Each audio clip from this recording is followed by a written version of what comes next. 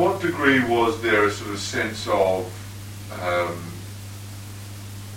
loyalty to England? Oh, very strong.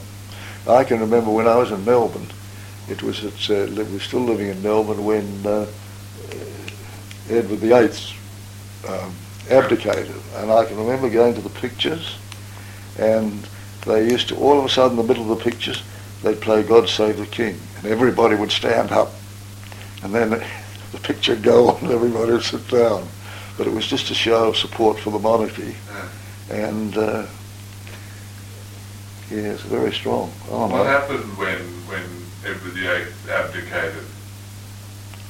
Well, I don't think anybody was particularly happy about what he wanted to do. You know, I don't think they were happy about it at all, because in those days the British people would never have accepted, you know, Mrs. Simpson as his wife. So you're mentioning this loyalty to king and country.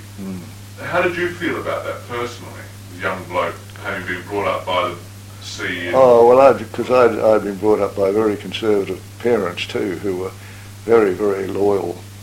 And both my mother and father, you know, they went to England several times, and they always talked about going home to England. And yet they'd lived here for several generations. You know.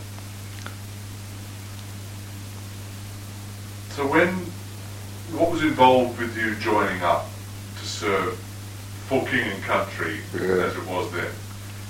Well, I joined the 2nd 28th down at Melville Camp, which was where it's all where O'Connor is there. That was all bush in those days.